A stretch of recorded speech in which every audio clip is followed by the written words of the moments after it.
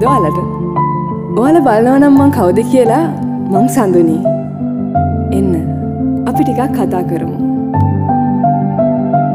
ඇත්තටම ජීවිතය කියන්නේ හරි අමුතු තැනක් නේද? ගෙවිගෙන යන කාලෙත් එක්ක ජීවිතේට එන අපේ ජීවිතෙන් යන අපිට ඉතුරු වෙන මතක අපිව ජීවත් කරන හේතු එකිනෙකාට විවිධාකාරයි. ඒ හැම දෙයමත් එක්ක සමහර දවස් තියෙනවා ජීවිතේට සතුට කියලා දෙයක් දැනුනෙම නැති. තවත් සමහර දවස් තියෙනවා අනේ ඒ දවස ආයේ එනවනම් කියලා දැනෙන තරමටම අපි සතුටින් හිටපු. ඉතින් එන්න අපි කතා කරමු. අපි අපේ දේවල් බෙදාගමු. අපි කියන මේ පුංචි දෙයක් කෙනෙක්ගේ ජීවිතයට මහා ලොකු හයක් වෙන්න පුළුවන්. එයාගේ ජීවිතය ලස්සන කරන්න හේතුවක් වෙන්න පුළුවන්. මේ සමාජයට ලොකුම ලොකු පණිවිඩයක් වෙන්න පුළුවන්.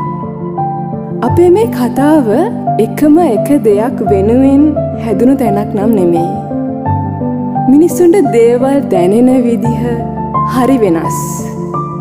පොතක් කියවලා, සින්දුවක් අහලා, එහෙමත් නැත්තම් ෆිල්ම් එකක් බලලා, මොකක් හරි සිදුවීමක් දිහා බලලා, නැත්තම් මොකක් හරි දෙයක් අපිට වෙලා මේ දේවල් අපි එකිනෙකාට දැනෙන විදිහ වෙනස්. අපි ඒ දේවල් දිහා බලන විදිහ වෙනස්. අපි ඒ දේවල් ගැන හිතන විදිහ වෙනස්. මේ වෙනස් මිනිස්සු ඉන්න ලස්සන ලෝකෙ ගැන අපි හැමෝටම ඇහෙන්න කතා කරමු. අපි අපේ ජීවිතේ ලස්සන කරගමු. එන්න මාත් එක්ක එකතු වෙන්න. මේ Talk with Sandu.